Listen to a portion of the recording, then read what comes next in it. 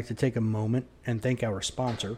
If you have a laser device for training and you want to take it to the next level, or if you're looking to get into using a laser device for training, check out the products at laserapp.com, LASRAPP.com. You can use code CSP2021 for 15% off the items you've selected. And thanks for checking them out. Welcome to this week's edition of the Casual Shooters Podcast. This week you have a bonus episode because you have me, Leo, and Chris. Look, Chris is back from the dead. Yay! He does exist. This week is a little different than any other week. This time we have the most guests we've ever had at one time.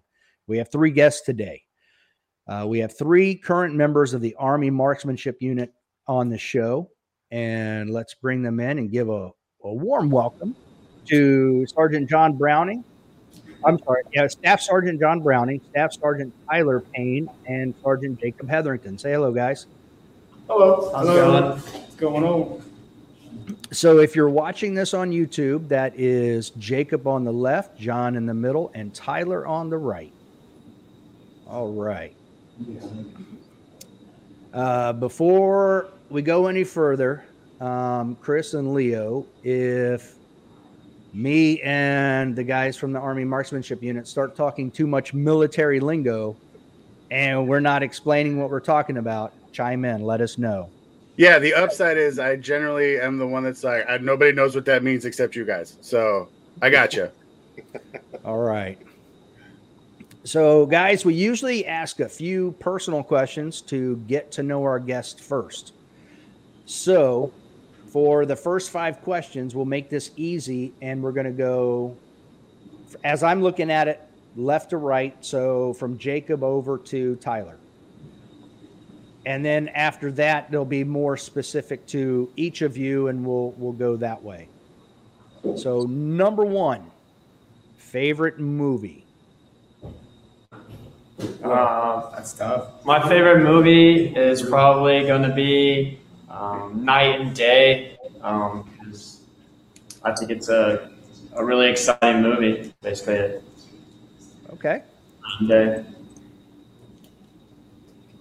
It's a good choice. That's a hard one. I got a lot of really good movies I like. Tombstone is probably up there. Top 3. Very good movie. That's awesome. Pulp Fiction's really good if you're into that.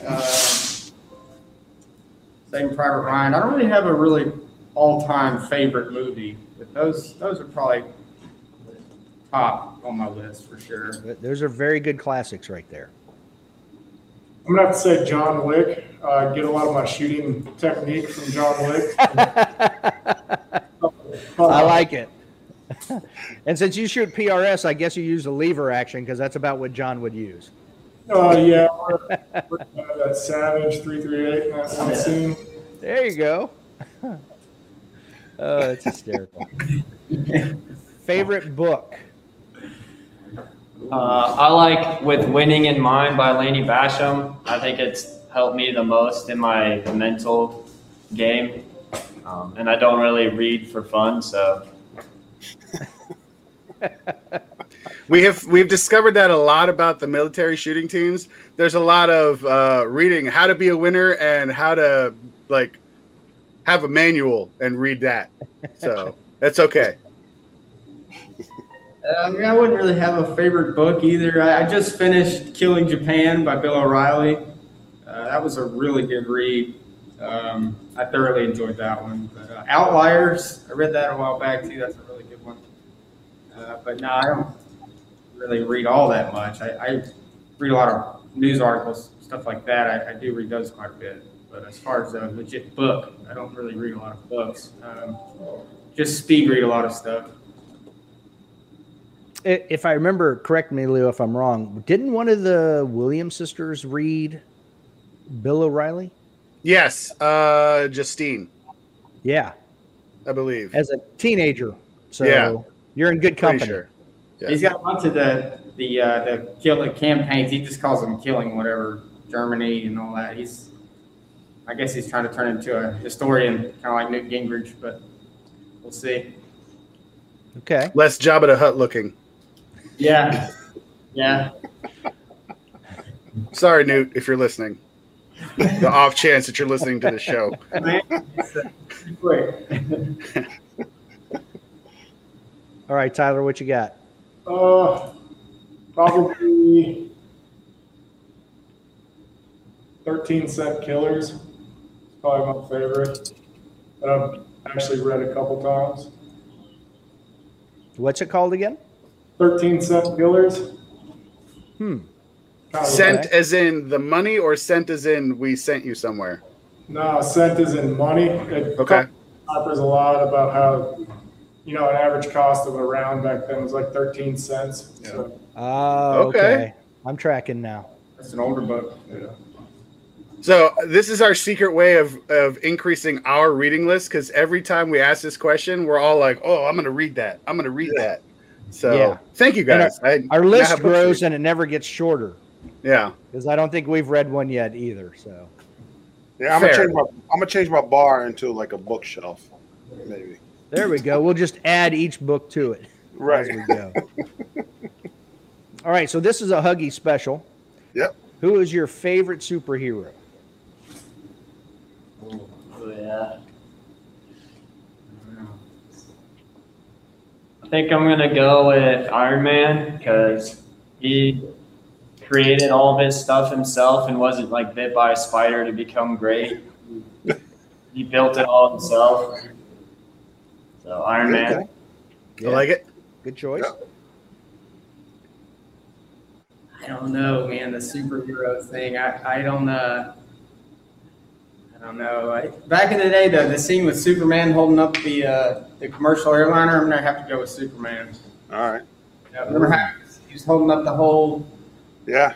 airliner with one hand? And that'd be pretty legit if you could really do that. That is pretty Yeah. legit. Yeah. That was like back in the Christopher Reeves. Yes, before he fell off a horse and broke his back. Correct. Apparently, that was his kryptonite. Gravity. Yeah. Broke his neck.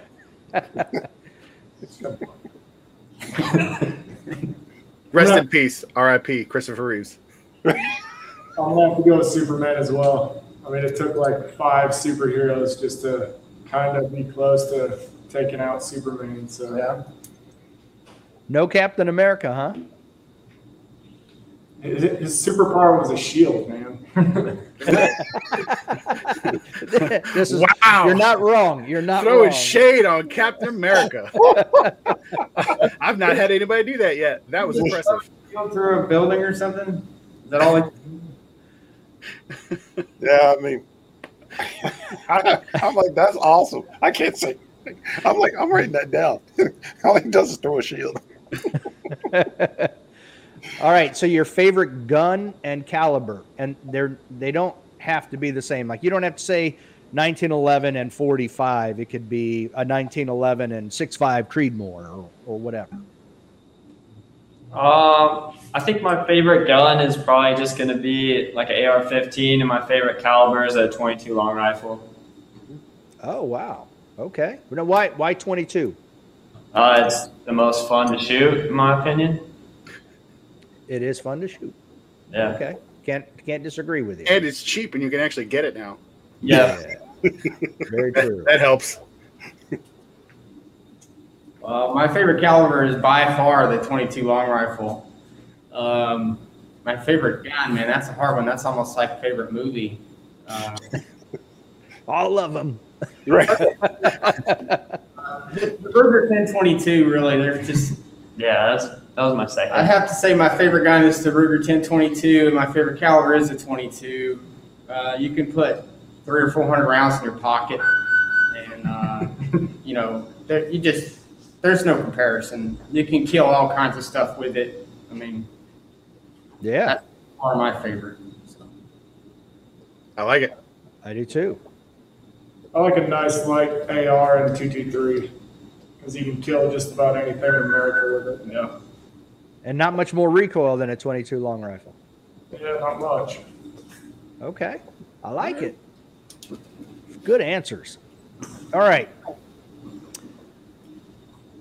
favorite experience in the Army thus far? It can be a duty station. It can be for like Jacob winning nationals. It can be it can be water at basic training. It can be anything. I don't know if I have a favorite. I have some memorable experiences. I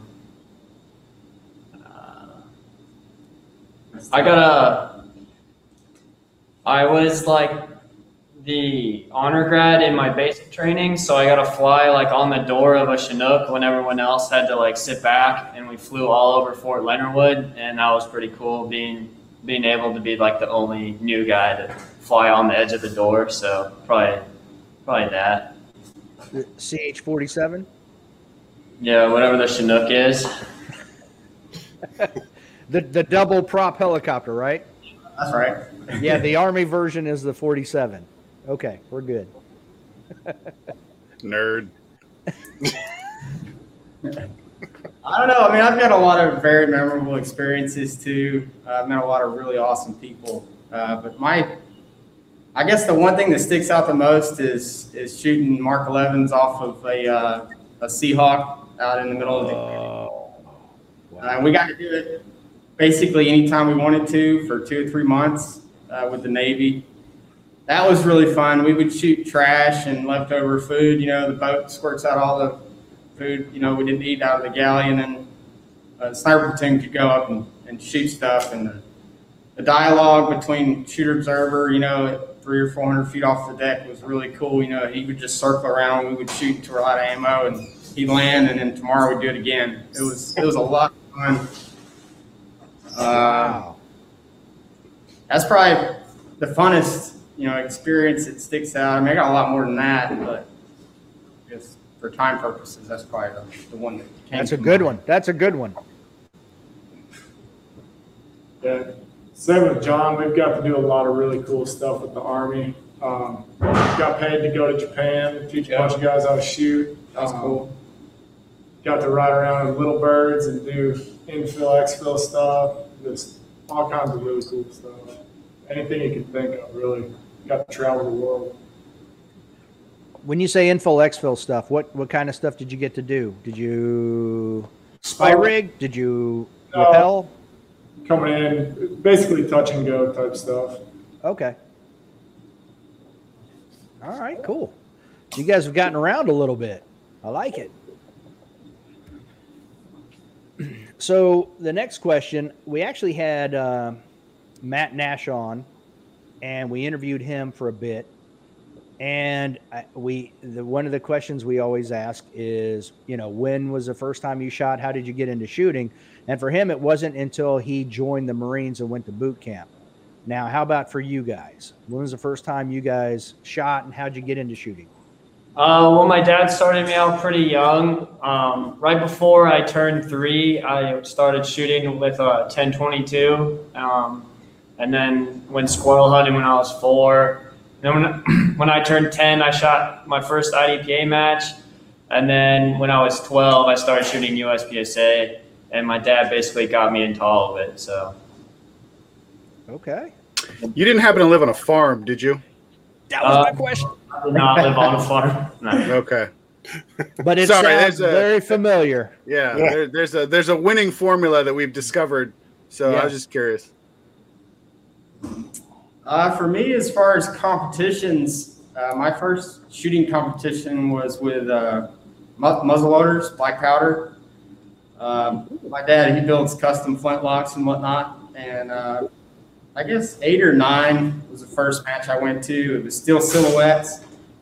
And to 25, 50, 75, and 100, we would shoot round ball muzzleloader at silhouettes, you know. And I was a junior state champion,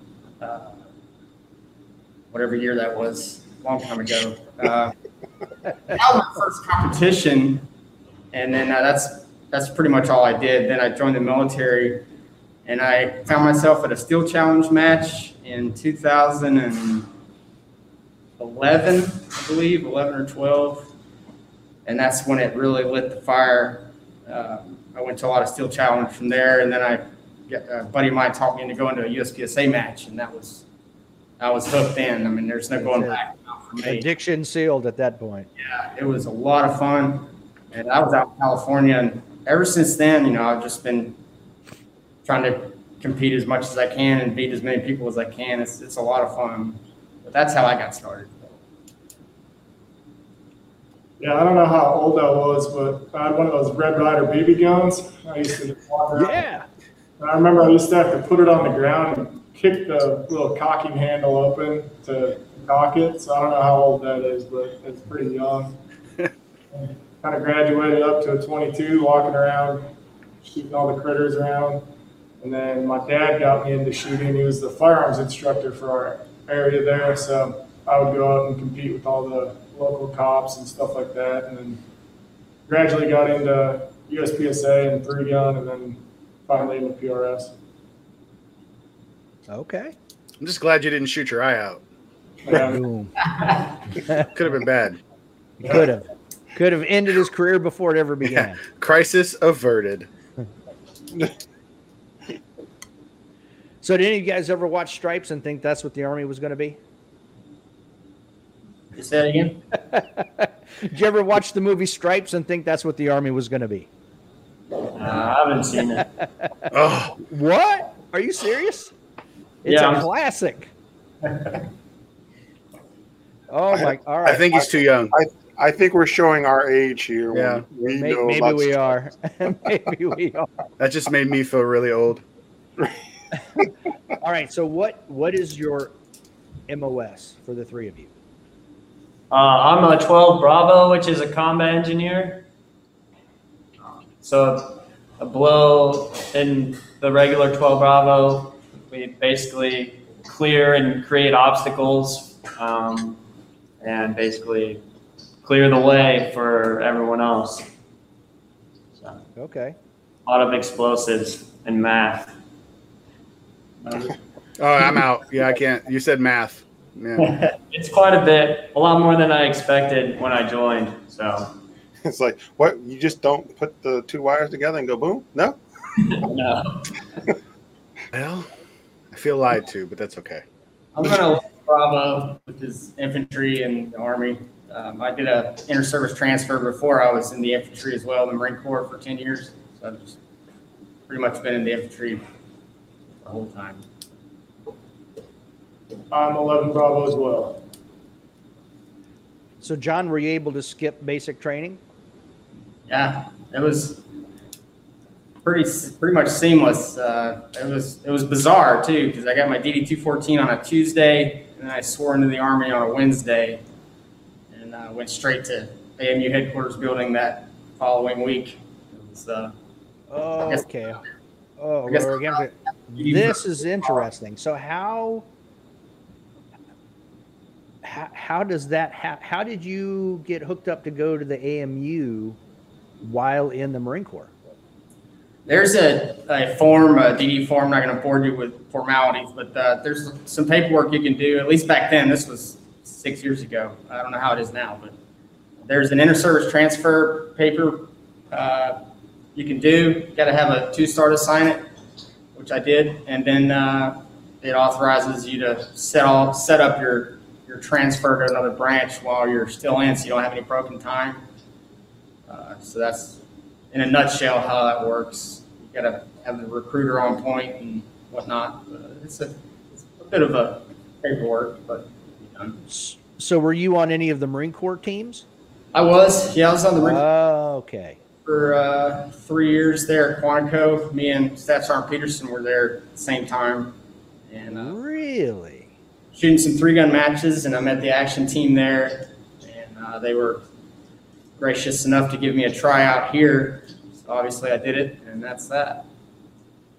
Very interesting. So what was your MOS? Oh, you said you were infantry so you were 0311? I was 0311 and 0317. Okay. Yeah, in the Marine Corps, yep. Where did you get your 0317 at? Stone Bay, 2007. Okay. I was an 8541. Yeah, I was the last class to be 8541. So I was initially that, and then they did whatever it is they do and changed it to 317. But So this is going to be that time where I step in and I'm Right. like, there's just a bunch of numbers. MLS designated. Yeah. Yeah. In English, what does that mean? It's just your job title. So what's the scout sniper designation? Okay. I didn't want to assume. I kind of knew, but I was like, okay. So basically, you shoot good. Hence the black shirt. Stone Bay is where Dave Ankeny went as well. Okay. So you guys know. So he went the same place. I was at Quantico for almost 4 years as an instructor there. Awesome. Yeah, that's a good schoolhouse there. There's a lot of history there. There is a lot of history there. I'm happy to say I have my name on the Bertoli Trophy, so I'm very happy. That's cool. I was also an 0321. So anyway, enough about that. That's a reconnaissance Marine. There you go, guys. Okay. I heard Bertoli. All I thought was pasta. I got really hungry. Yeah. It's like, that sounds delicious. All right. So you guys, AMU is located at Benning, correct? Yep. Yes, sir. Okay. So I'm going to jump ahead real quick. Do you guys during your, I'll say, quote unquote, off season, when the competition season kind of slows, do you guys ever get a chance to go to any of the schools there on Benning? Yep. Yeah. Okay. You guys, anybody been to Airborne, Pathfinder, or Lurslick? No. Not any of us three, but there's other members on the action shooting team that have. So. Okay. So we interviewed Julie Golub a few months back, and she was talking to us about how she was recruited as a teenager to join the Army and be on the Army marksmanship unit. Were you guys recruited? Is that how you ended up at AMU? Yep. All three of us were. All of you? Okay. So Jacob and Tyler, were you guys, was that before you joined the Army, were you recruited? It was, yeah. Yes. So how did they find you? Like this is still kind of baffling to me because as John knows, the Marine Corps doesn't do that. That's not how it works in the Marine Corps. So it's still kind of, I find it very intriguing. How did they find you guys and then recruit you? It's pretty easy. Every match you go to, basically, you're looking at the scores to see how you did. And if you see a junior shooter that's consistently getting close to the top, they kind of stand out. And then if we need to hire someone, we can contact them and ask if they want to try out and try and convince them to come join the team. So basically, that's the best way we find people is we look at the scoreboard, and if your scores are standing out, you're going to get noticed. So okay, like a Gianni. Yeah, like Gianni. Okay. Oh, just so you know, it's actually Gianni Giordano. Sorry, it's an inside joke. Huggy doesn't say people's names right. So the story was I'm we interviewed Gianni. Very Great good kid. young man. Yeah, he's awesome. And Leo was trying to get Chris to pronounce his name Gianni, however Giordano. Giordano. Yeah. Just because he has a tendency to mispronounce things. Like he'll say practice score. So that's just an inside joke thing. Sorry. Something I'll never live down, but guess what? I didn't even say his name, so I was good to go. Didn't slaughter it. So I'm good. I think he figured it out and just kept quiet and he didn't say anything. So I learned. See, I was over in Germany for 3 years, and when I first got over there, didn't speak a lick of German, and I remember trying to talk to a young lady at a bar and everything like that. And so I went up to her and, trying to be, the American, I'm like, I'm Chris. What is your name? And she kind of looked at me and she's like, I speak English. And I'm like, oh, well, that ended that. See you. Have a good night. Bye. So names are not the greatest. Unless it's like Smith, John, Jacob. Something easy. Yeah. Right. So, Jacob, I assume you were shooting USPSA or action pistol of some sort when you got noticed. Yes, I was. I was shooting Okay. in USPSA. Obviously, John was shooting with the Marine Corps. Now, Tyler, what were you shooting that got you noticed? I was shooting 3-gun. Okay. What part of the country are you from, Tyler? Minnesota. Ah. Okay. You have a very short shooting season then. Yeah, terrible place. Yeah. Because you have like 8 months of winter. So, okay. Oh, Minnesota. Ah. Yeah, Minnesota. You like the hot dishes, huh? No, I don't claim that state anymore. Okay. Yeah. I like olive oils and The ocean. So, how long have you guys been on the team? I've been on the team for like 5.5 years now, maybe 6. Okay. I was just a couple months before Jacob, so pretty much same thing. 5.5, 6 years. I've been here for 11 years. Wow, you're like the grand old man of the AMU. Anybody been there longer than you? Oh, yeah. There's a lot of people that have been here 18, 19, 20 years. People that retired out and still work here as a coach or. Oh, wow. That's awesome. I like that continuity.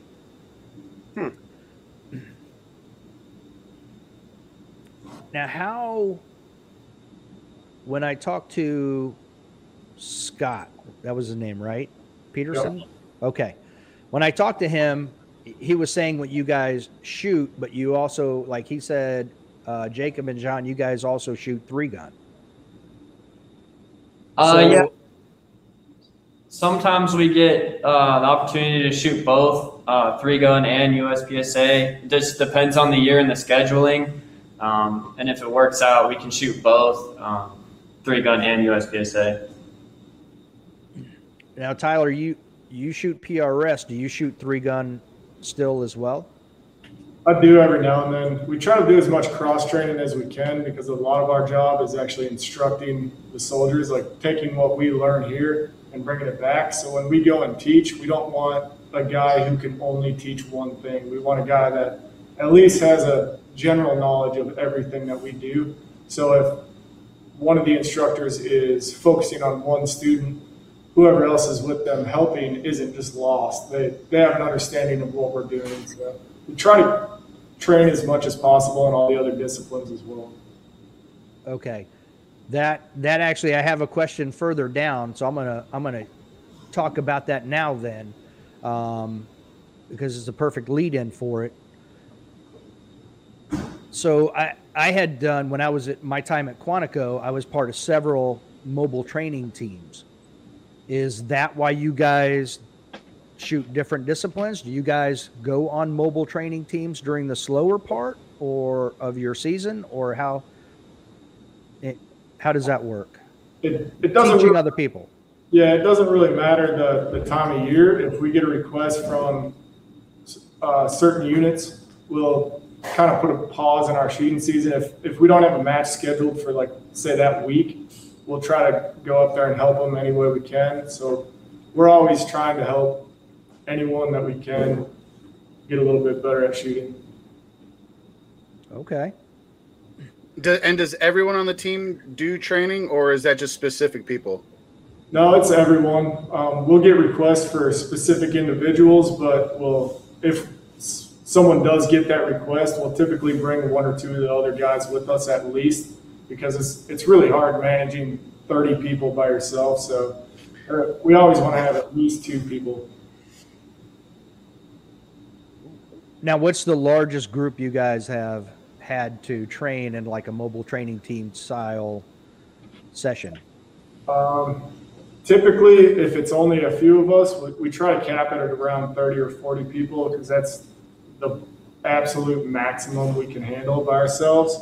But we've been on other trips where there's 200 individuals. With our instructor training group, sometimes we'll get tasked to go and help them. So we'll do a whole company with people. I was going to say, like from a platoon size up to like a reinforced company almost. Yeah. Okay. All right. So these next questions are specifically for Jacob and John. What divisions do you guys shoot in USPSA? I shoot production and carry optics, and then every now and then single stack, but it's mostly going to be production and carry optics from here on out. Okay. And I have shot production and single stack, but limited is my main gig. I got a lot invested in limited, so really want to win limited nationals. That's my overall goal. So yeah, limited is my thing. So. Okay. I understand. Yeah, Leo's a big limited guy, so it's fun. It's challenging. now the Air Force and Navy action teams, they have to supply everything themselves. They have to supply their own gun, their own gear, all of that stuff. I know you guys don't, but do you guys use military issue stuff, or are you able to use other things that are not military issue? Within reason, we can use whatever we want. Our unit is very, very good at enabling us to use government issued stuff or whatever. I mean, winning is the overall goal. So AMU is very good at being pretty logical with a lot of things. So does that answer your question? It does. Absolutely. Now, I know the capability at Quantico with the armorers and their build sections and all that. I'm sure, I know that Benning has the same thing. Do you guys have armorers designated to help you with your equipment? We do. We have machinists and legitimate gunsmiths. I mean, we have awesome custom firearm shop that can do basically anything we need. Ballisticians. Yep. Yeah, we have Okay. a whole different section for ballistics. I mean, it's a very impressive unit. Nice. Okay. Now, this is a question that I asked both the Navy and the Air Force teams as well, so I'll ask you guys. Do you use Lake City ammo, or are you able to use whatever you want? We have a contract with all kinds of different ammo companies. Okay. And how often, this is kind of getting into Julie's interview again.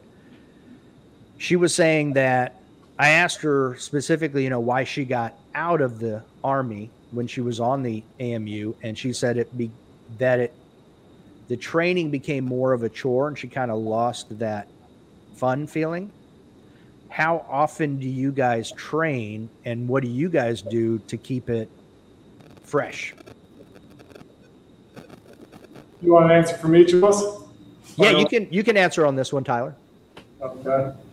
We try to train every day if possible. Obviously, there's other stuff that we have to do, like typical Army tasks that we have to do. But any day we're at work, we're trying to get out on the range and do some form of training.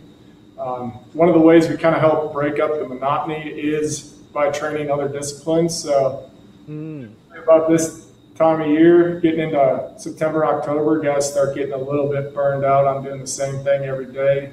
Right. Yeah, exactly.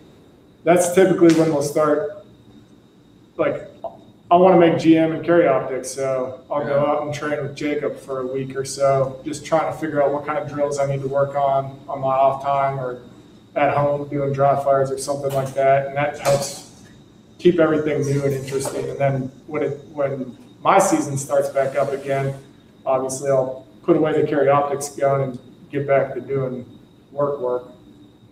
Okay. It's kind of a way that I've found to help break up the task, making it feel not like a chore, but something that I actually want to keep doing.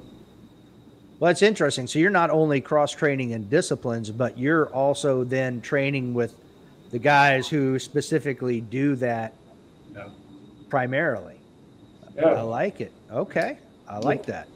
Yeah. Now, Tyler, I'm going to jump ahead to a question for you then. obviously John and Jacob could go out and work USPSA stuff together. How many people are on the PRS side that you can go out and train with? So recently, Staff Sergeant Peterson came over and was shooting PRS with me, but now he is going to be our team chief. So we hired another guy out of Texas. He's going to come and shoot. But it is tough on your own, trying to figure out how to gauge where you're at, something like that. You know, you go out there and feel like you're shooting really well, and go to a match, and you're like, oh, yeah, I need to practice. Yeah. Well, yeah. I mean, it's kind of hard to.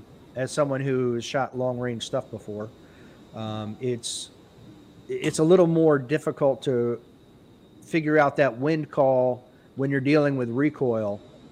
So, you know, you can't always see the trace of your own bullet. So if you don't hit your target, you may not know where you're impacting. So that can be difficult. Yep. So that leads into my questions for you, Tyler, which is, what division in PRS do you shoot? So I used to shoot open, which is just like USPSA, pretty much anything goes. Recently switched over to the gas gun division because I really like shooting gas guns, and for me it's a little more practical for the teaching side of things. Staff Sergeant Peterson competes in open, so it made sense for me to switch over to the gas gun division. Now, what caliber did you shoot in open? 6XC, and now with the gas gun, I'm shooting 6 Creed, which is essentially the same thing. Okay. All right. Do you know who Todd Jarrett is? I know Todd. Okay. And he's I knew John and Jacob did. I wasn't sure if Tyler, but he has recently gotten into PRS as well. He just shot some competition out here at Quantico. Yeah. That'll be interesting. Yeah, Doug Koenig shoots PRS. Todd obviously shoots it. There's quite a few. Josh Froelich is starting, right? Yeah, there's quite a few people that are getting into it. It's fun. It's growing fast. That's for sure. Yeah. Now, obviously our audience does mostly USPSA style pistol practical pistol style shooting. So they're not as familiar with PRS. What matches do you shoot and compete in? Really, we try to go to as many as we can. There's not a certain match that I go to every year, unless it's a really close local one. I try to make all the local matches, but they kind of change every year. So we try to get as much experience in as much different terrain as we can. So how often do you travel to other places in the country to shoot?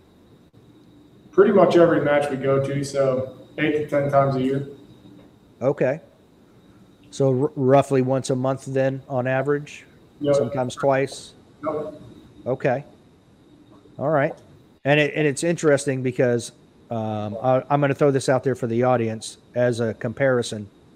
With the Air Force and the Navy, they get permissive TAD so they can shoot, but they still have to supply everything.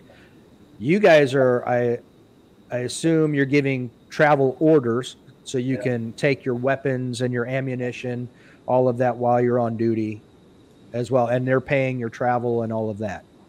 Correct. That's right. Yeah, that's awesome. I've always said, while I was a Marine, I have always felt that the AMU has done it right. So you guys are solid. So, Tyler, with your 6 Creed, what bullet weight are you using on that? 108 grain currently. Okay. Have you tried any other, and is that what you came up with as works best for you, or? No, we're just using commercial ammo right now for the 6 Creed, and So you guys aren't hand loading anything, huh? we are for some of the open division stuff. We're doing some hand loads for it, but for me with the gas gun, I'm just using factory currently. Okay. Any plans on changing that in the future? No, I mean, unless they give me something else, I'll shoot whatever they give me. Great Anything that shoots, right? Yep. Okay. All right, I'm going to throw that out there for anybody who's listening to PRS. What type of accuracy you're getting out of your gas gun? Currently, I'm getting insane accuracy. I have a gun right now, and I don't say this very often, but I would call it a consistent half-minute gun. So, Okay. Now, when you shot open, was that a bolt gun? it was, yep. And what kind of accuracy were you getting out of your open gun? Just under a half minute, usually, fairly consistently under a half minute. Okay. All right. Now, It's all John, right.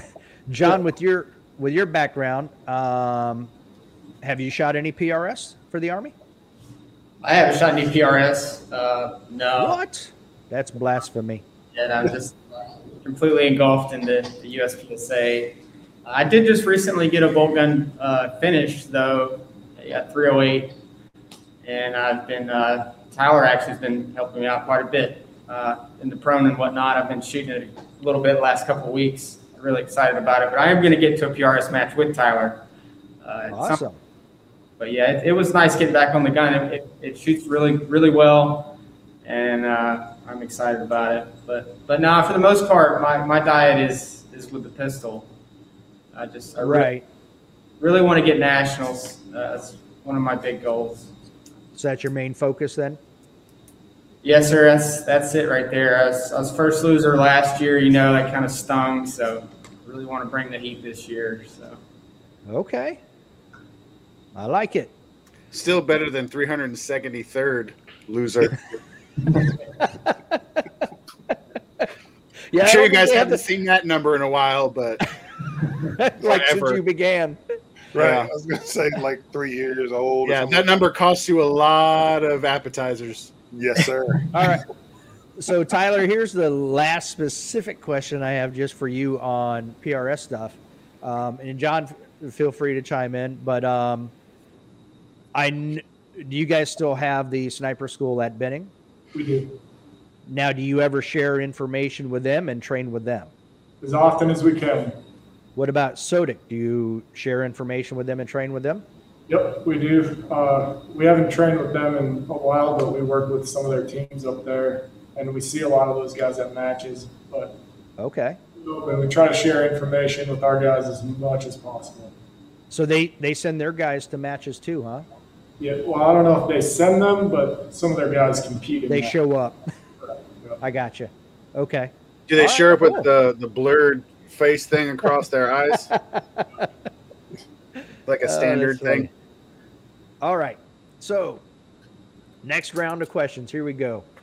This is, I talked to Julie a little bit about this, and as soon as I heard Jacob mention it, I was like, awesome, because we're going to be getting into this, and that's where we're at right now, and that is Lanny Basham. So, before we get into all of his mental management stuff, Julie mentioned the stress of having to perform as a member of AMU.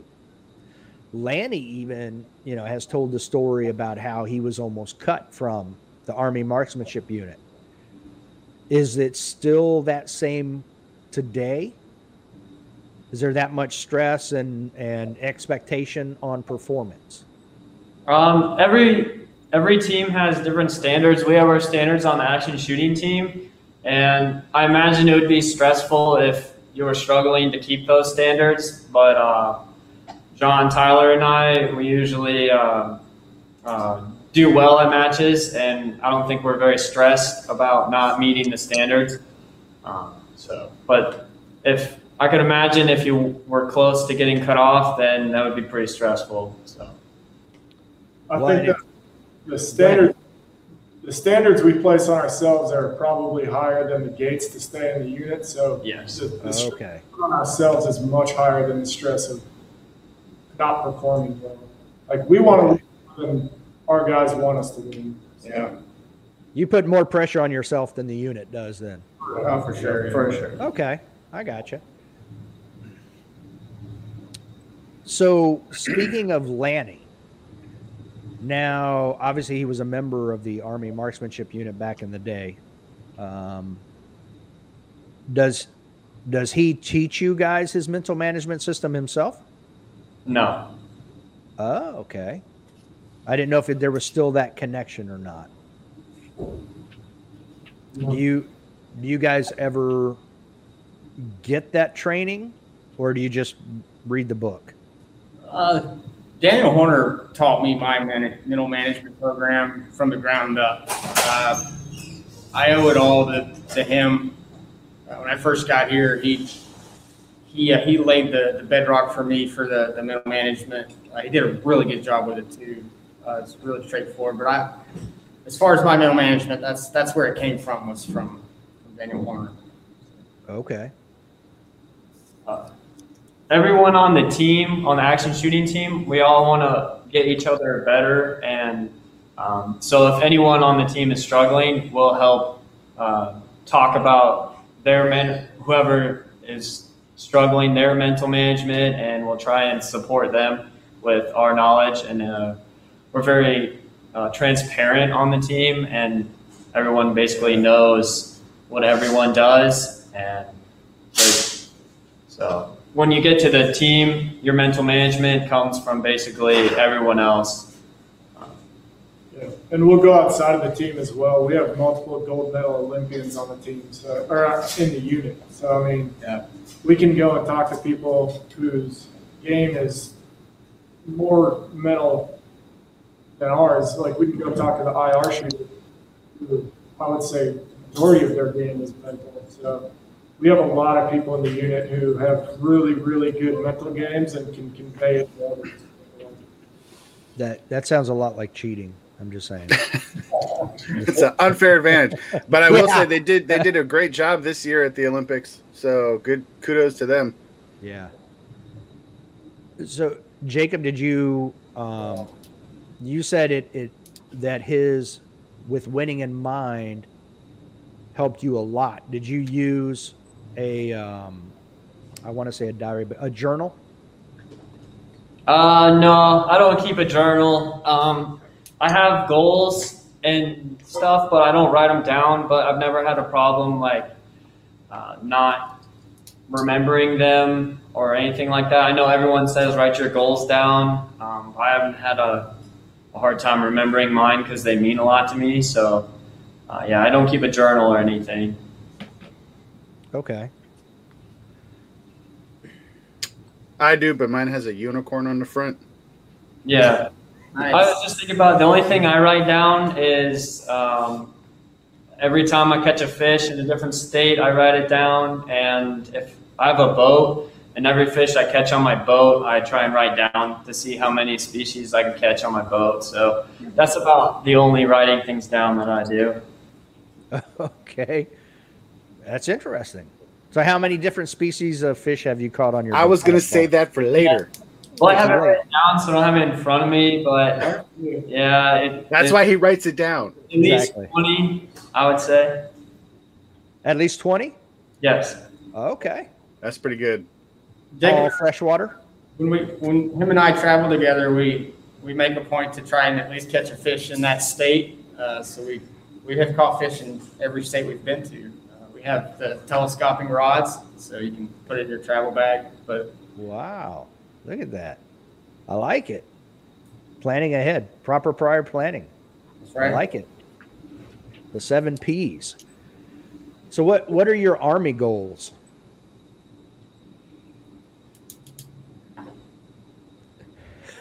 Crickets. To stay on the team. Right.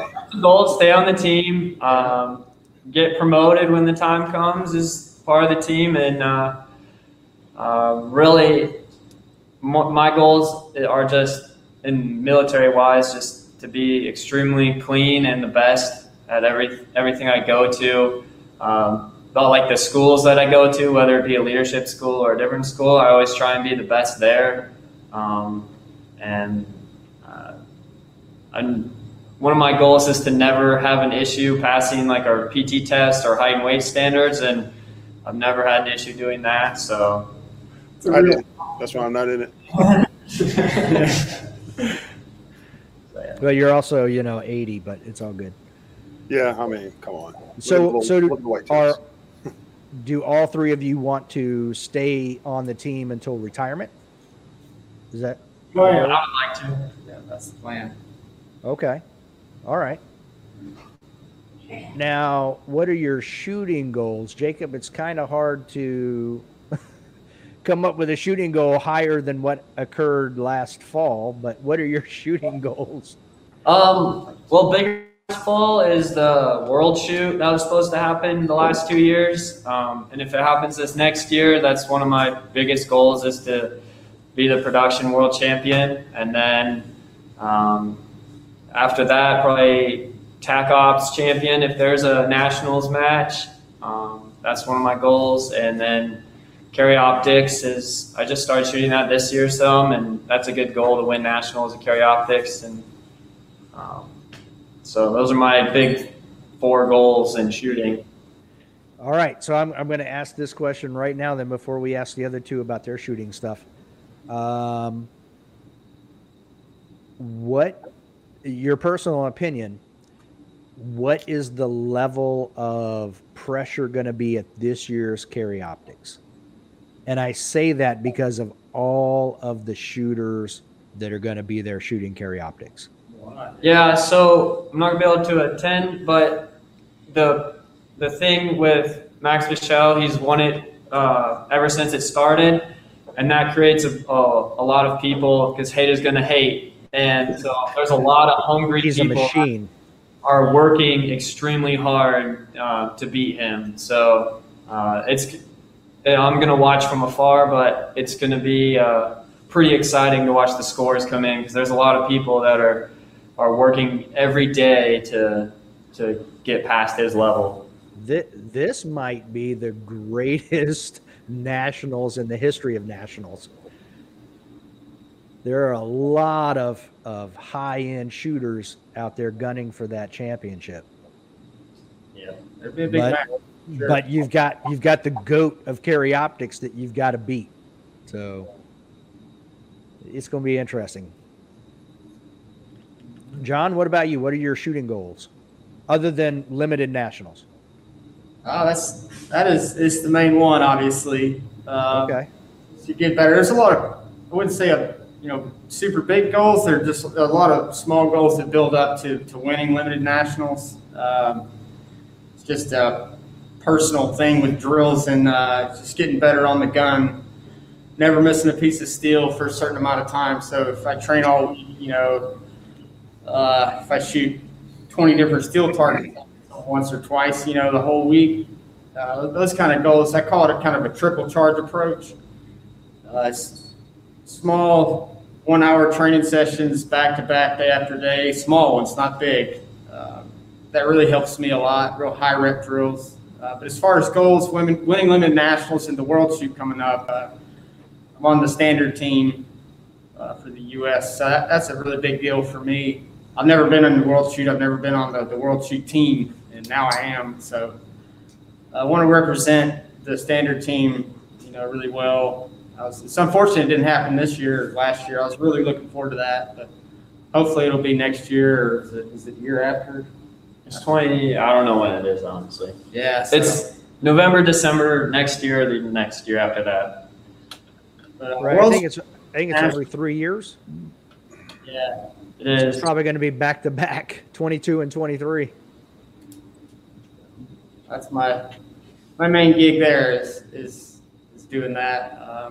So the last 3 seasons, I've just grown a lot in certain areas, certain targets and whatnot are just no problem now. So it's a lot of mental game now. So the shooting is there. You just have to be able to deliver it on command.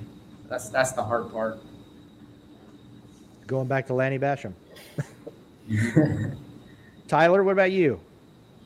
Yeah, so like I kind of mentioned earlier, I'd like to make GM and carry optics within the next year or so. That's one of my personal shooting goals.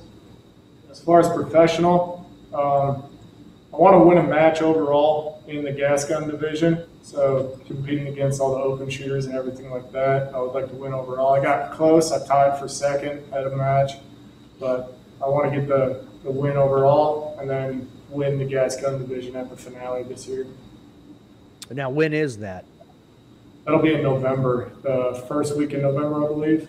It's like the 5th or something? Somewhere around there. Okay. Yeah, I knew it was early November. Okay. And where do you guys see yourself in 10 years? On a beach. Best answer yet.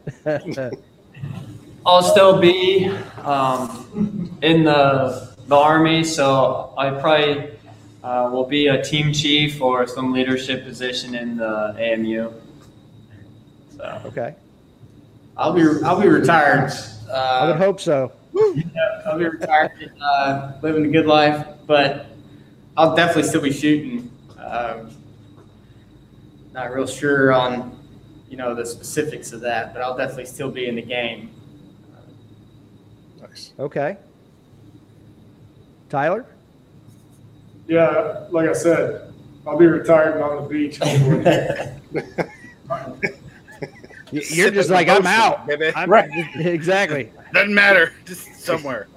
I'll shoot, but it'll probably be at animals. He's gonna look like Grizzly Adams with a big old beard. And Do you listen to country music? Not too much. Because in the background, I hear Eric Church saying, "Drink in my hand." Yeah, I don't like Eric. Yeah. I don't listen to a lot of country music. I'm a hooligan. I'm a huge fan of the Who, but there are a few country rock guys who are pretty good, so I can appreciate it. All right. So Tyler, let me ask you a question. So Tyler, when you say you're going to be hunting, are you looking out towards more like the Montana, Wyoming area or something like that? There's no beach in Montana or Wyoming. Come on. I feel like we really need to focus on the beach part. He said hunting. You can't hunt at a beach unless you're hunting something else. It's called passive hunting. You put a cage out there. The crab just walks in. Is like, oh look, my new house. Then you pull the cage in. You're like, oh, dinner. That's called crabbing, not hunting. Okay, listen, man. I'm not picky on where I'm hunting. I like going out west, going on some antelope hunts this year, hoping to do some mule deer and elk in the future. But yeah, I'm not picky on where I go. Okay. Did you do any archery at all? Yeah, a little bit. Jacob and I shoot quite a bit of archery. Yep. Okay. Nice. What do you shoot? Matthews or? I shoot Matthews. Nice. Jacob? I shoot a Hoyt. Okay, very nice. I shoot a PSE myself, so. That's what I got. See? PSE man right there. I'm balling on a budget. I shoot a Mission. Mission's good. Yeah. It's made by Matthews. Thank you very much. There's been plenty of deer killed by Mission. That's right. Mm-hmm. That's right. And because now I got a bum shoulder, I can adjust it and tune it down without having to put it on a press. So, Cool. yay me. Yes. Actually, I will have to agree. Missions are I actually have a Mission too. I like it, but I prefer the PSE when I'm actually hunting. So, but Not a sponsor, by the way. yeah, not a sponsor. Yeah. Go ahead, Dave. Sorry. That's okay. It's all good. It's all shooting. Now, are you guys distinguished? No. I got some Dude. points. I'm not. Do you guys get points in practical pistol towards a distinguished shooter's badge? No. No. We have to shoot the official Army military pistol matches. So Like the NRA matches? Okay. A few points from division matches, but that's it. Okay. Now, I'm sure there are. Well, let me back up. One of the things I talked to with Matt Nash about was the future of USPSA and coaches in USPSA. And he could see in the future the sport growing to where there are actually coaches traveling to matches with shooters. What do you guys think about that? I I've seen it before. Some colleges have like small USPSA teams and programs, and the coaches will travel along and try and help out their shooting. And I think as long as, as soon as they say low to make ready, if the coach is silent, just like he's supposed to, for the rules, I think go ahead. Like, bring as many coaches as you want, I don't think it would hurt anything. I mean, good idea. I've never had a coach in a match like that. Had some really good coaches back here at the range, though, at Curly. If you guys want, I'll be your hype man. I can do that. They're like, you're the best. You're so good. Now go do that thing that you do that makes you that. Like, I can do that. I'm glad you said hype, because it reminded me I had a question for Jacob. How tall are you? I'm 5'10.5". So close. So basically, you overcame astronomical odds to win production nationals because you're not over 6 feet. That's right. Yep. Everyone is taller than me except for pretty much JJ and Sal. So in the production, it is ridiculous the number of giraffes that compete in that division. Yeah, we're gonna have to send you guys the form. We've discovered a secret winning formula for being a champion. Yeah, we'll email it to you. Yeah, you may need to start putting lifts in your shoes to do it all to win everything all the time. And if you want AMU to stay on top for infinity, then just start recruiting kids from farms who start shooting about the age of 4 and are homeschooled. And they're homeschooled. That's right. That's part 3. Yeah, that's the trifecta. Farm, shoot at a young age, and homeschooled. So it works for the Williams sisters. It works for Gianni. It's a winning formula for sure. Yeah, I've actually already talked to my wife about moving and homeschooling our kids. There you go. They're 5 and 1. So future champions in this house. Awesome. Not me. Definitely not me. I'm too late. That passed me by. But that's okay. It's never too late. You and I can continue competing against each other. Yeah, that doesn't, nobody cares about who buys who appetizers at the restaurant. Like, literally no one cares which one of us wins when we're at 332nd place. Hey, you know and what? The only people below us are the people that got DQ'd. Listen, I'm just happy. My first nationals, I told Dave and Huggy this. My first nationals, it was literally a war of attrition. I was just happy. We started with 12 and we finished with 4 in my squad. I was just happy I was one of the ones that didn't get disqualified. Wow, it was bad. That was 2019. I'll put it this way. We had a guy whose hearing protection was just an old stethoscope that he had filled with like foam. Damn, I've never seen that before. It was. I'm assuming. Listen, I'm Hispanic and I love my people, but I'm assuming this guy was like a Cuban doctor that had come over and was like, "Well, that's all I can afford," and he just put foam in an old set of stethoscope, and that was his hearing protection. If it works, it works. Yeah, it was great. I mean, that worked. He just got disqualified for, I can't remember. I think he broke the 180 or something. But I remember texting Dave. I'm like, I'm one of 4 people left. What do I do? He's like, just don't get disqualified. It's not that easy. I'm like, okay. So needless to say, I shot pretty conservative at that point.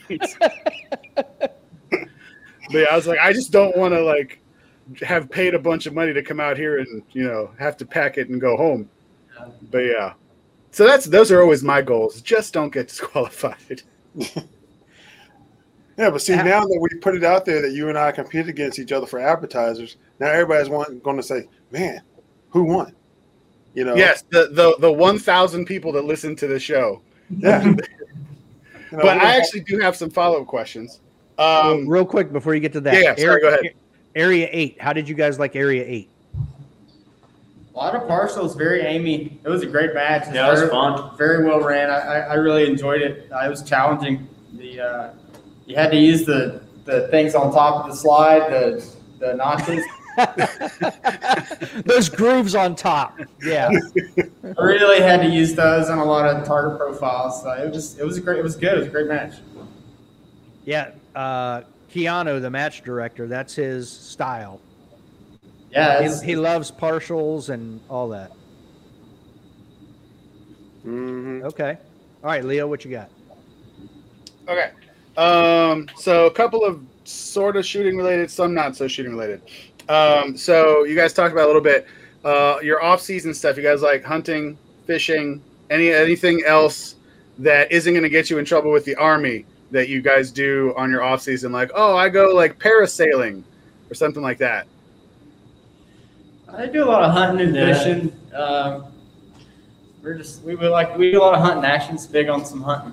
Yep. So. I mean, I'm not saying I noticed the deer in the office earlier, but whose was that? That was our old team chiefs, Mark Weeks. Okay. So we talked about this. I'm pretty sure it was with Matt. What are your thoughts on? Because I know you guys with your other teams, you have people like we were talking about earlier that are in the Olympics right now, or that are on the team and have gone and represented the country and all that stuff.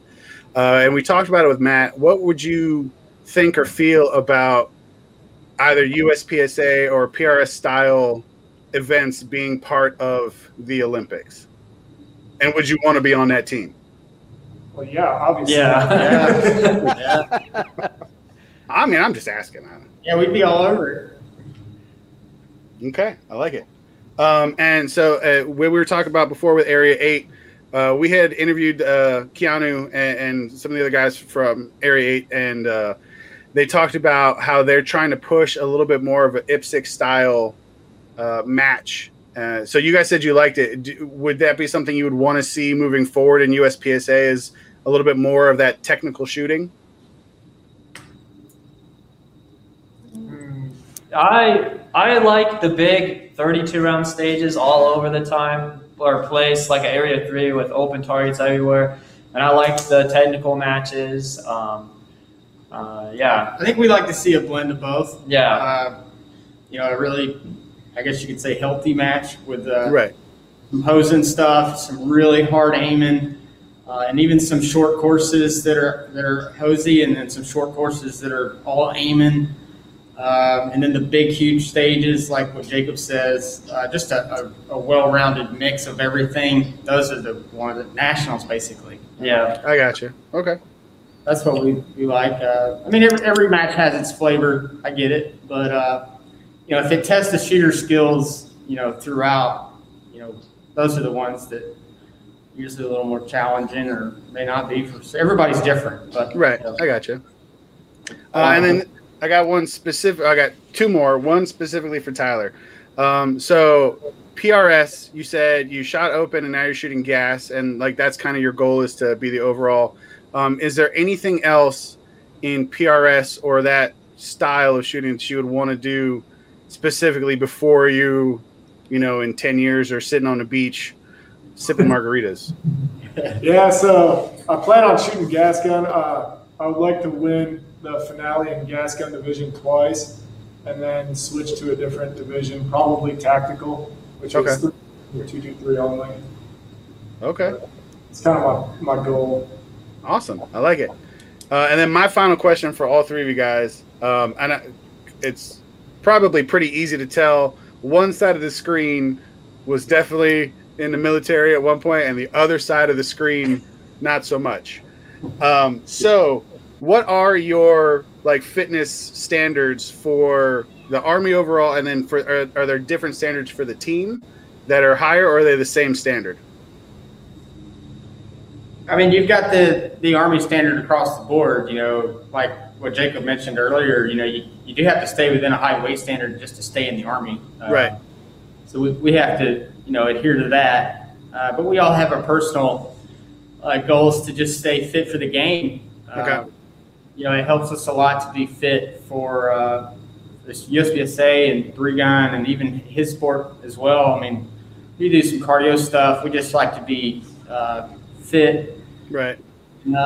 Be quick on our feet, But as far as the standards, I mean, AMU does have a standard for the PFT to get the black hat. But it's more of I don't know, guys, help me out. What would you say? So if out of 100, the Army is 60, right? Yeah. 60 points. The unit is 70, I'm pretty sure. Yeah. And 70 or so. And so it's a little bit higher than the normal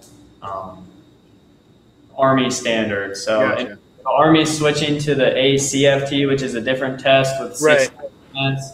And so right now, they haven't come out with the new unit standard, what that will be, but I'm sure it will be the same or just a little bit higher than the Army standard. Gotcha. Okay. So none of you are running around with like knee braces on and like titanium hips or anything? Nope. Not yet. Yeah. Got 10 it. years. That's their goal. 10 years.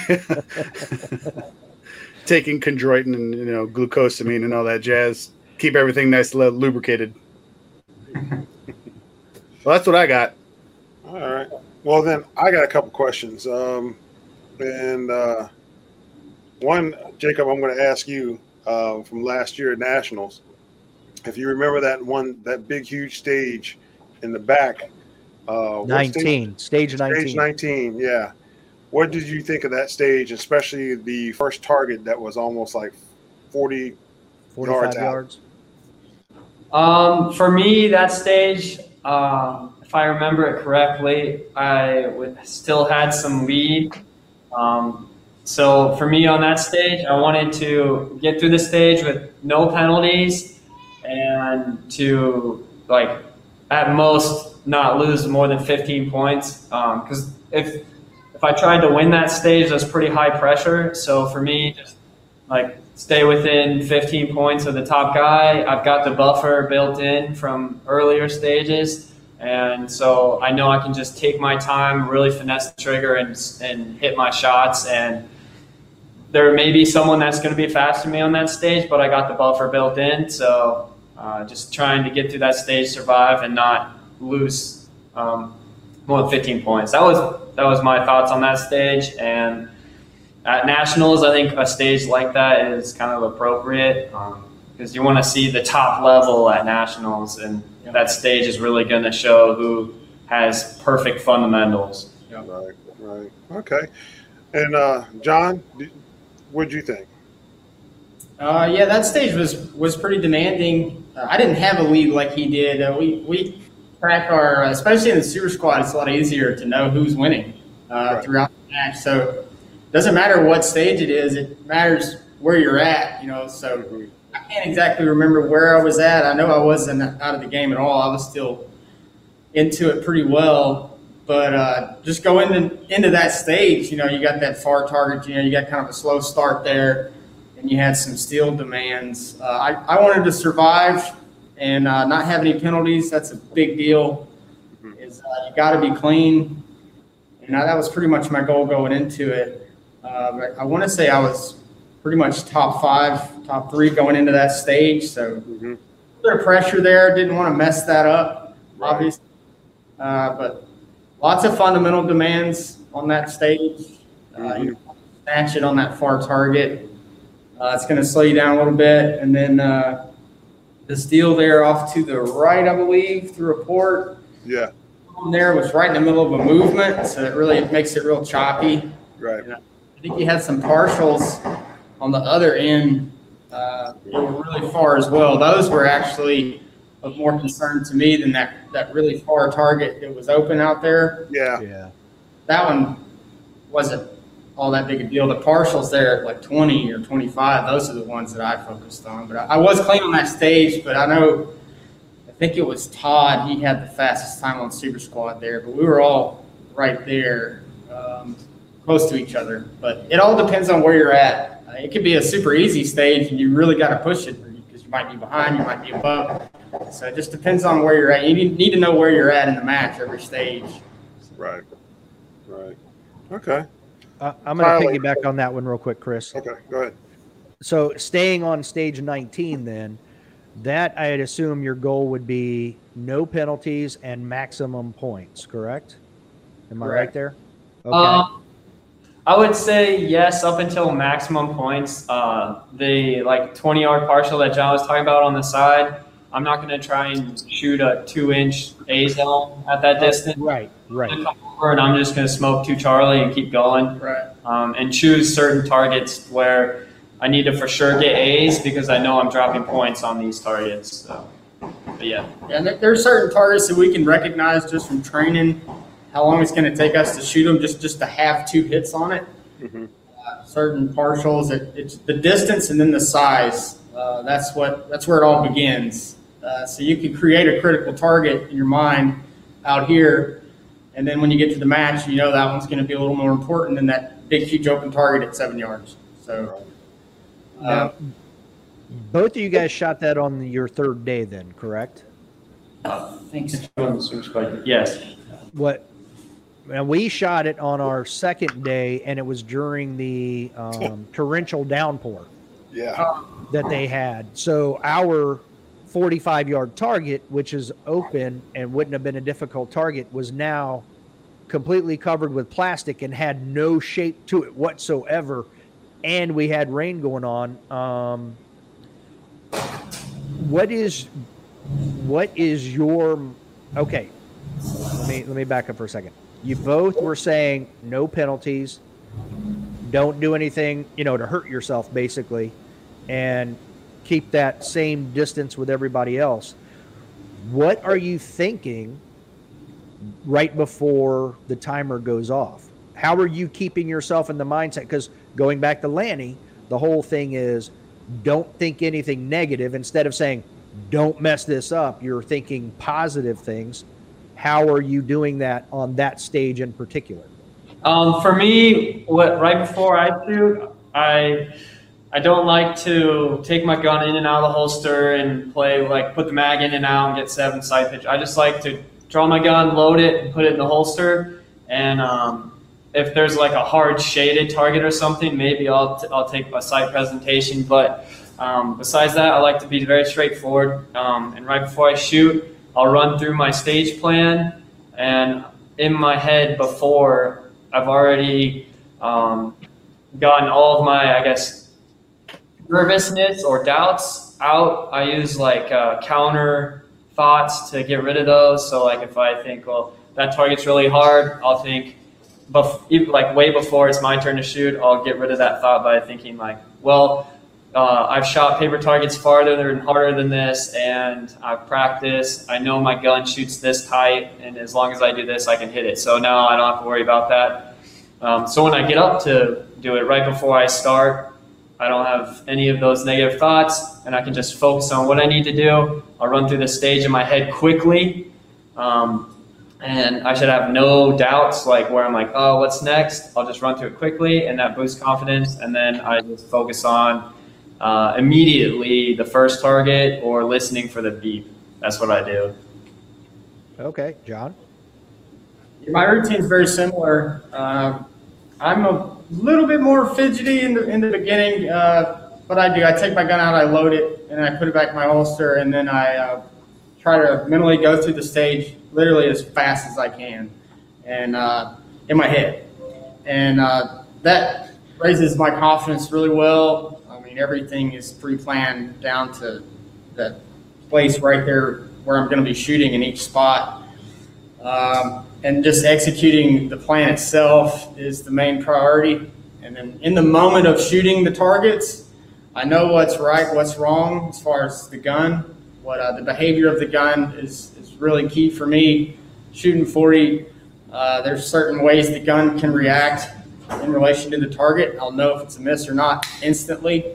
So that's kind of my routine. I'm pretty simple too, like Jacob. I don't like to really go into things in the moment when he's about to hit the timer. I'm pretty low key. It's the first target is what I'm thinking about, and I am listening for the beat to initiate that draw, and that's when everything just plays out the way it's supposed to.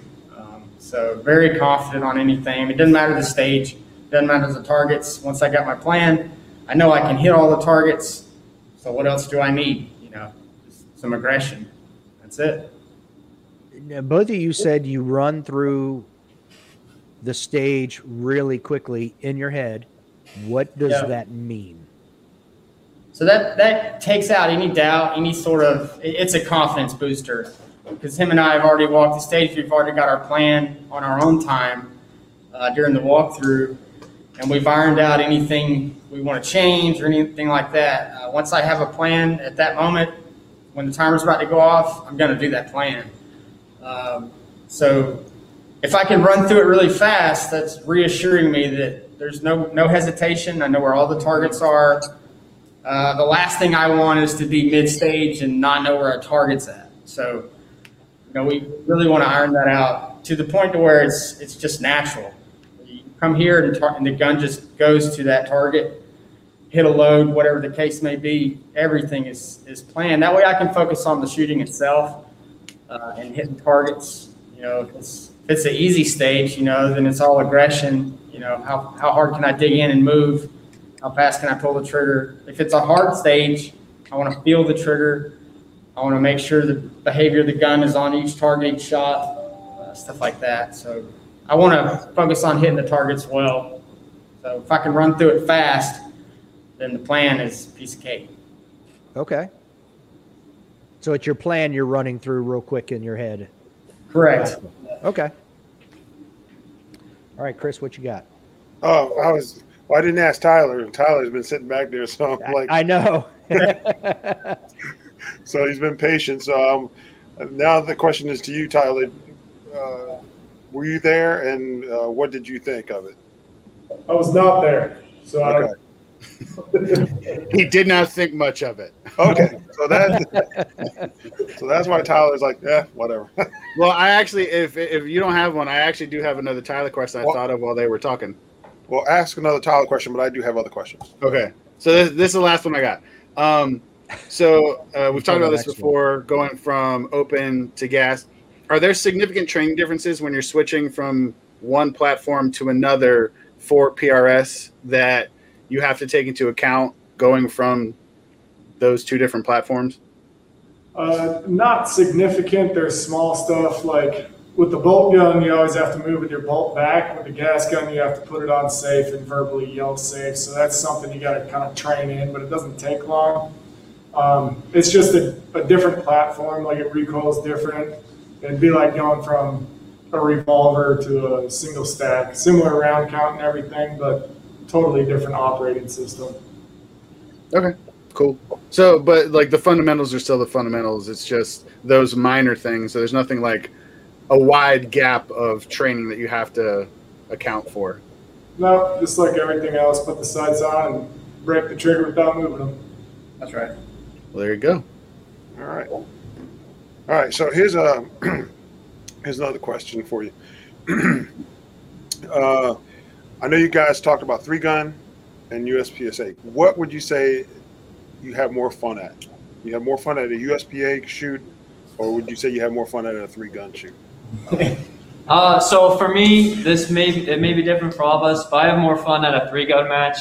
The stages are usually longer, more involved. There's more physical aspect to it. Like if you're running a 3-day stage, and then the challenge of figuring out your slugs and your bird shot and what choke you're going to use for your shotgun, and then trying to remember, which isn't very hard, but like your holds for a long range stage, what like mill line you got to use, right?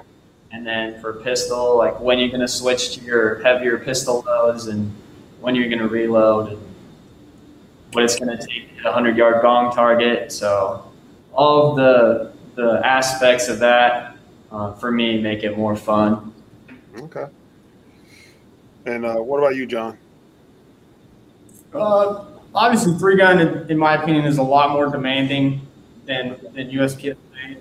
You're doing a lot more shooting, a lot more different skill sets. But as far as fun, man, that's hard. I've shot both. I've shot a lot of 3-gun and a lot of USPSA. They're both a blast. I really enjoy both of them. USPSA is a lot more technical. A lot more little tiny things matter with pistol, but with 3-gun, it's really easy to have a good time at 3-gun. It's very easy to do that because I'm a big fan of shooting the rifle. a lot of fun. The long range aspect of 3-gun is really cool to me. You go get up in some crazy position and shoot a bunch of steel way out there. That's really cool. Yeah. So I'd say, I mean, wholesale probably easier to have a little bit more fun with 3-gun, to be honest. Okay. All right. Tyler, same question.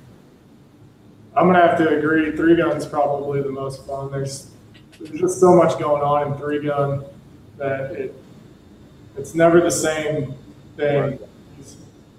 You can shoot 2 stages and it's never going to be even similar. So, a little more. Awesome. All right. So here's a question, and I'm not going to ask, particular brand or anything like that, but footwear. Do you guys prefer like a boot or a tennis shoe or like a cross trainer or like a hiking type style shoe? What do you prefer? Personally, I like to wear a baseball cleat. It's got just enough ankle support, but it's not like over your ankles like a football. Right. And then you have to find a pair that has very super soft rubber, because a lot of baseball cleats are hard rubber. Right. So you can find, and maybe in plastic sometimes. So finding a very soft rubbered baseball cleat, that's my go-to shooting shoe. Okay. I just like it lightweight and comfortable. There was some 3-gun matches I shot where you almost needed to wear boots, and I did. I real lightweight boots, and they helped a lot. But for USPSA, just a comfortable lightweight shoe. What I do. Tyler?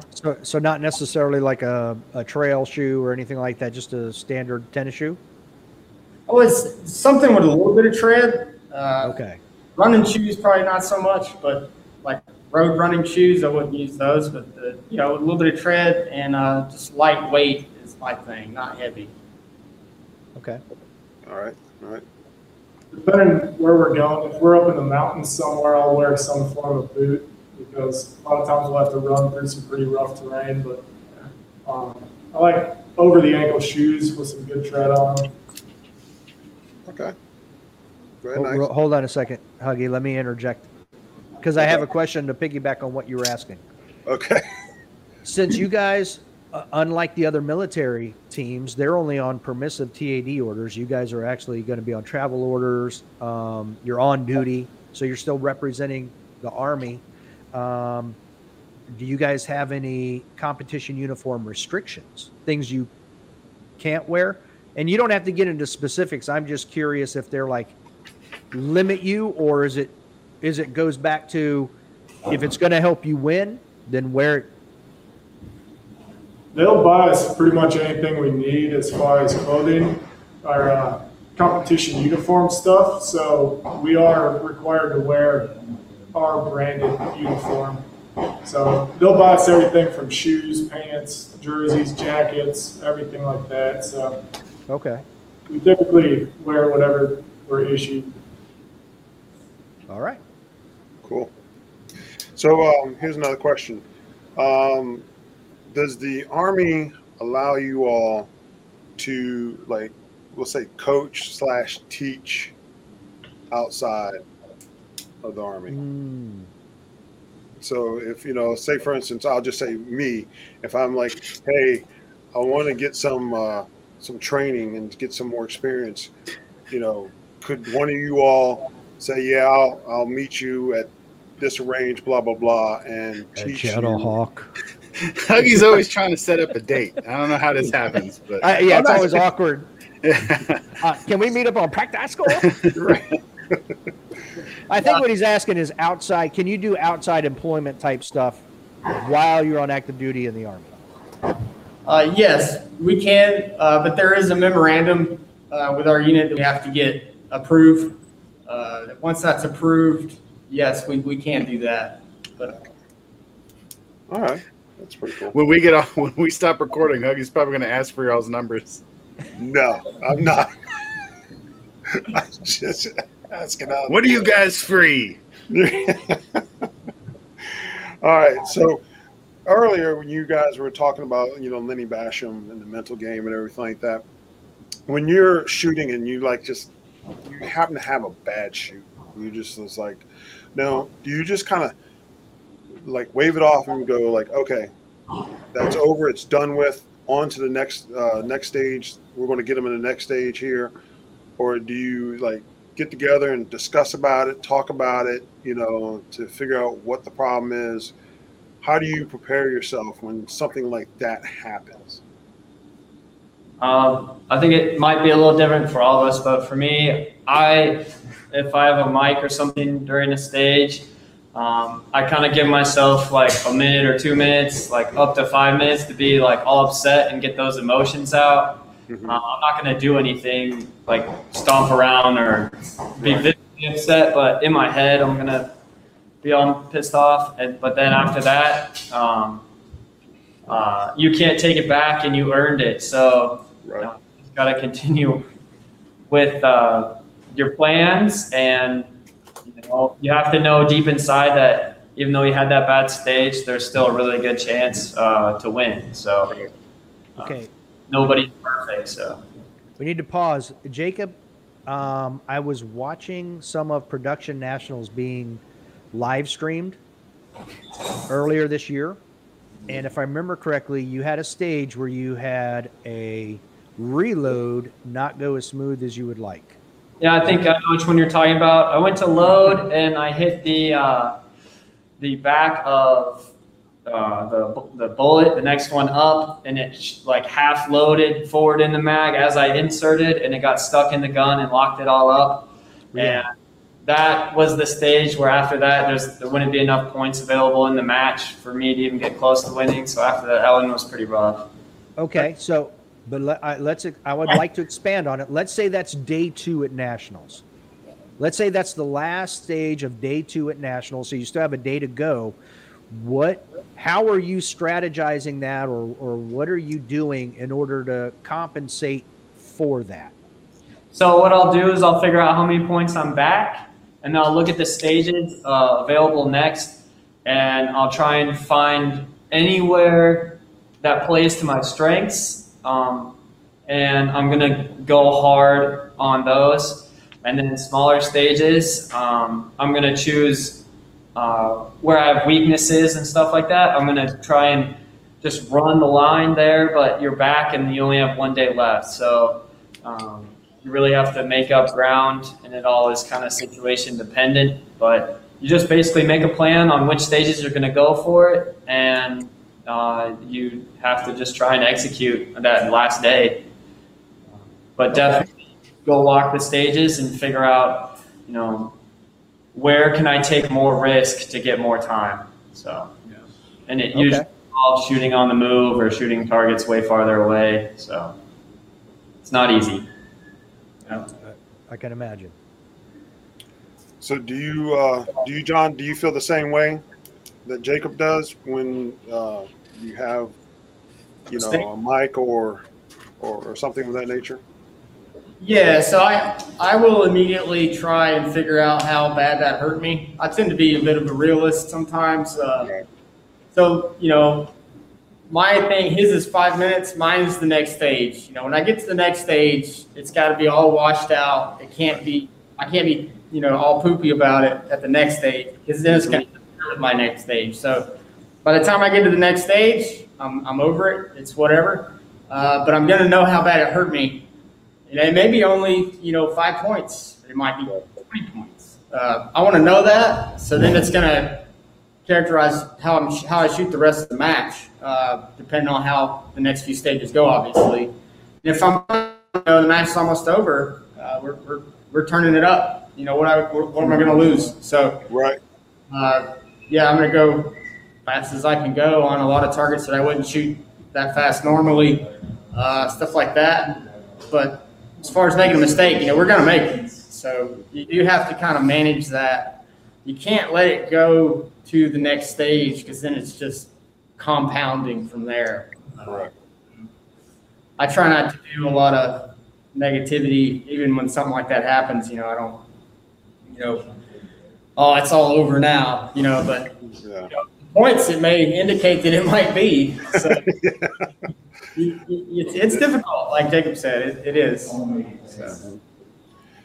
So Tyler, do you feel that, or have the same thought pattern too? You just like let it go or at the next stage you're like, okay, it's over and done. What are your thoughts also?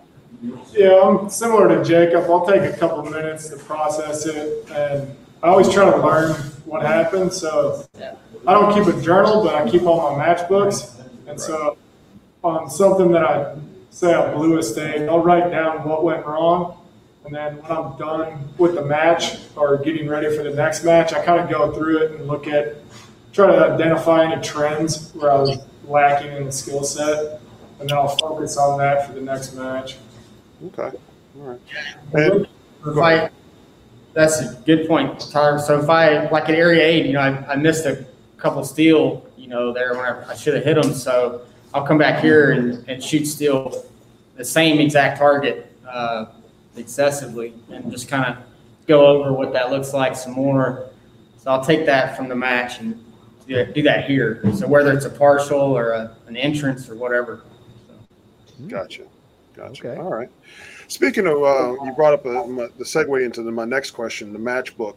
When a match comes out and you guys have the availability to the match book, do you guys try to set up the stage and practice at them? If you see like, oh, this is going to be a difficult stage, do you guys try to set those up to kind of work on your game before the competition? It depends. Not really. What I do from the diagrams or the match book is see what kind of targets they've showed us. So if the flavor of the match is lots of partials, then I'll go shoot the partials. But if it's got a lot of steel, then I'll go shoot a lot of steel. I wouldn't say we set up the exact stages. Yeah. The only time I think we would try and like recreate a target would be like if they had a mover that looked like excessively hard, not just like your normal swinger. If we set up, maybe practice something like that. But besides that, yeah, we just get a trend, like John said. Maybe there's a bunch of partials and practice the trend. Yeah. Gotcha. Awesome. So at Area 8, it was pretty hot. What'd you think? Very hot. I mean, it would have been hotter if they were at Benning. So I don't think it bothered them all that much. Okay. All right. Well, I know I shot on Sunday at Area 8 and the humidity was through the roof. And I mean, I was drinking as much water as I could to stay hydrated, but as fast as it was going in, it was coming out. Of course, I'm a fat kid, but I sweat a lot more. But I was just wondering with the heat and everything, it didn't affect you, obviously, like you said, because Benning is hotter than being up here. But do you ever see that sometimes, the weather playing into your or playing against you or anything like that? Or does it affect you at all?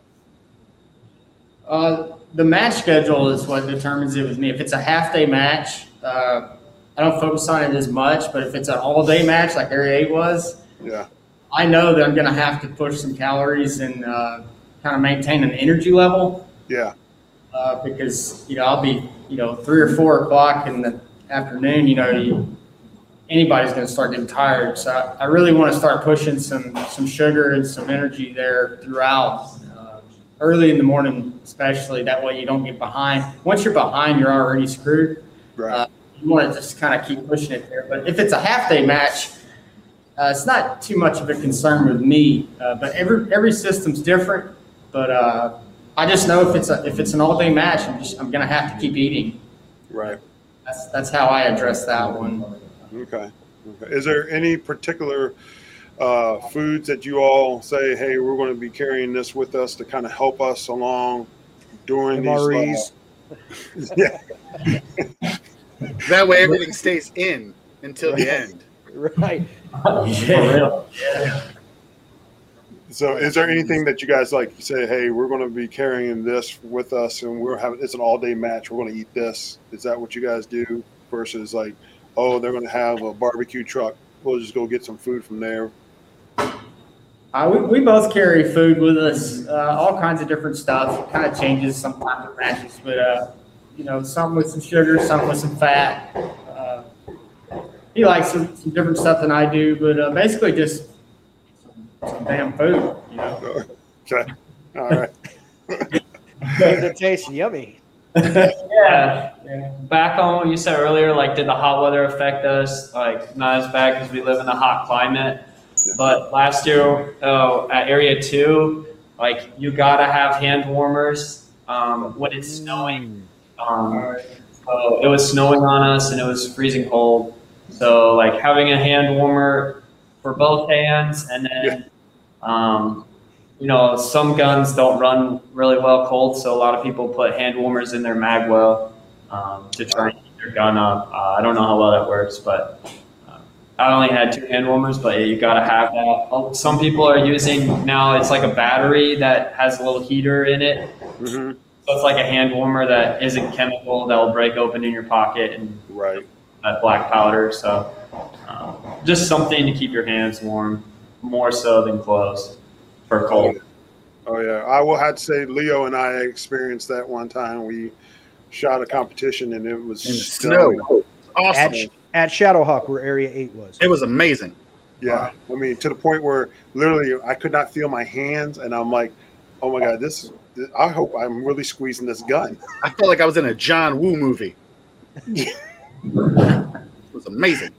Yeah, and the sad part was I cracked open one of those hand warmers. You know, it's like you just shake up, like you said, the chemical one. You shake up and it's supposed to warm up. Yeah, it didn't warm up until the end of the match when I got in the truck to leave, and I'm like, oh, now you really want to work now. Yeah, it's bad luck. It's because his meat hooks are so big, though. It's just the bigger. Yeah, it's genetically, it's very odd. So anyway, that's all my questions I have for those guys. So okay, unfortunately, now they've triggered some questions. So Tyler, I have 2 specifically for you. Do you keep a physical data book on your gun? Yeah, I have a little notebook that I carry around. Anytime I shoot, I write down all my holds and everything. I do that, 1, to kind of fine tune my Kestrel, because that's my primary ballistic. Okay. I use a Kestrel. And 2, if my Kestrel does go down, like I have years written down stuff, and it kind of identifies trends at different ranges. Now, so that's going to bring up another question then. As John can attest to, I kept a data book, whether it was for the high power team or the other stuff I was doing, so I could go back and know exactly what my gun was going to do, regardless of the weather.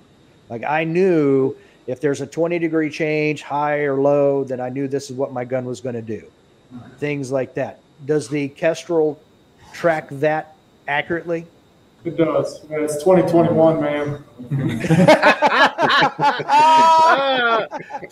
Listen, I have been holding off on making old people jokes all day long. Thank you very much. I'm usually the one that opens that floodgate. Dave, you're old. I have not used the Kestrel, so I figured I would ask. No, they're super effective. They take into account everything: temperature, humidity, DA, everything. So, Mills or MOA? I use Mills, but it doesn't matter. Yeah. So, John, you use Mills also? Mills, where it's at. That's just where my head's at. I just, grew up on Mills. It's got to be Mills. I like Mills or Mills MOA? Mills, mill reticle, mill turns. Yeah. Okay. See, I'm old school. I still prefer Mills MOA. And I can do the math rapidly in my head, so.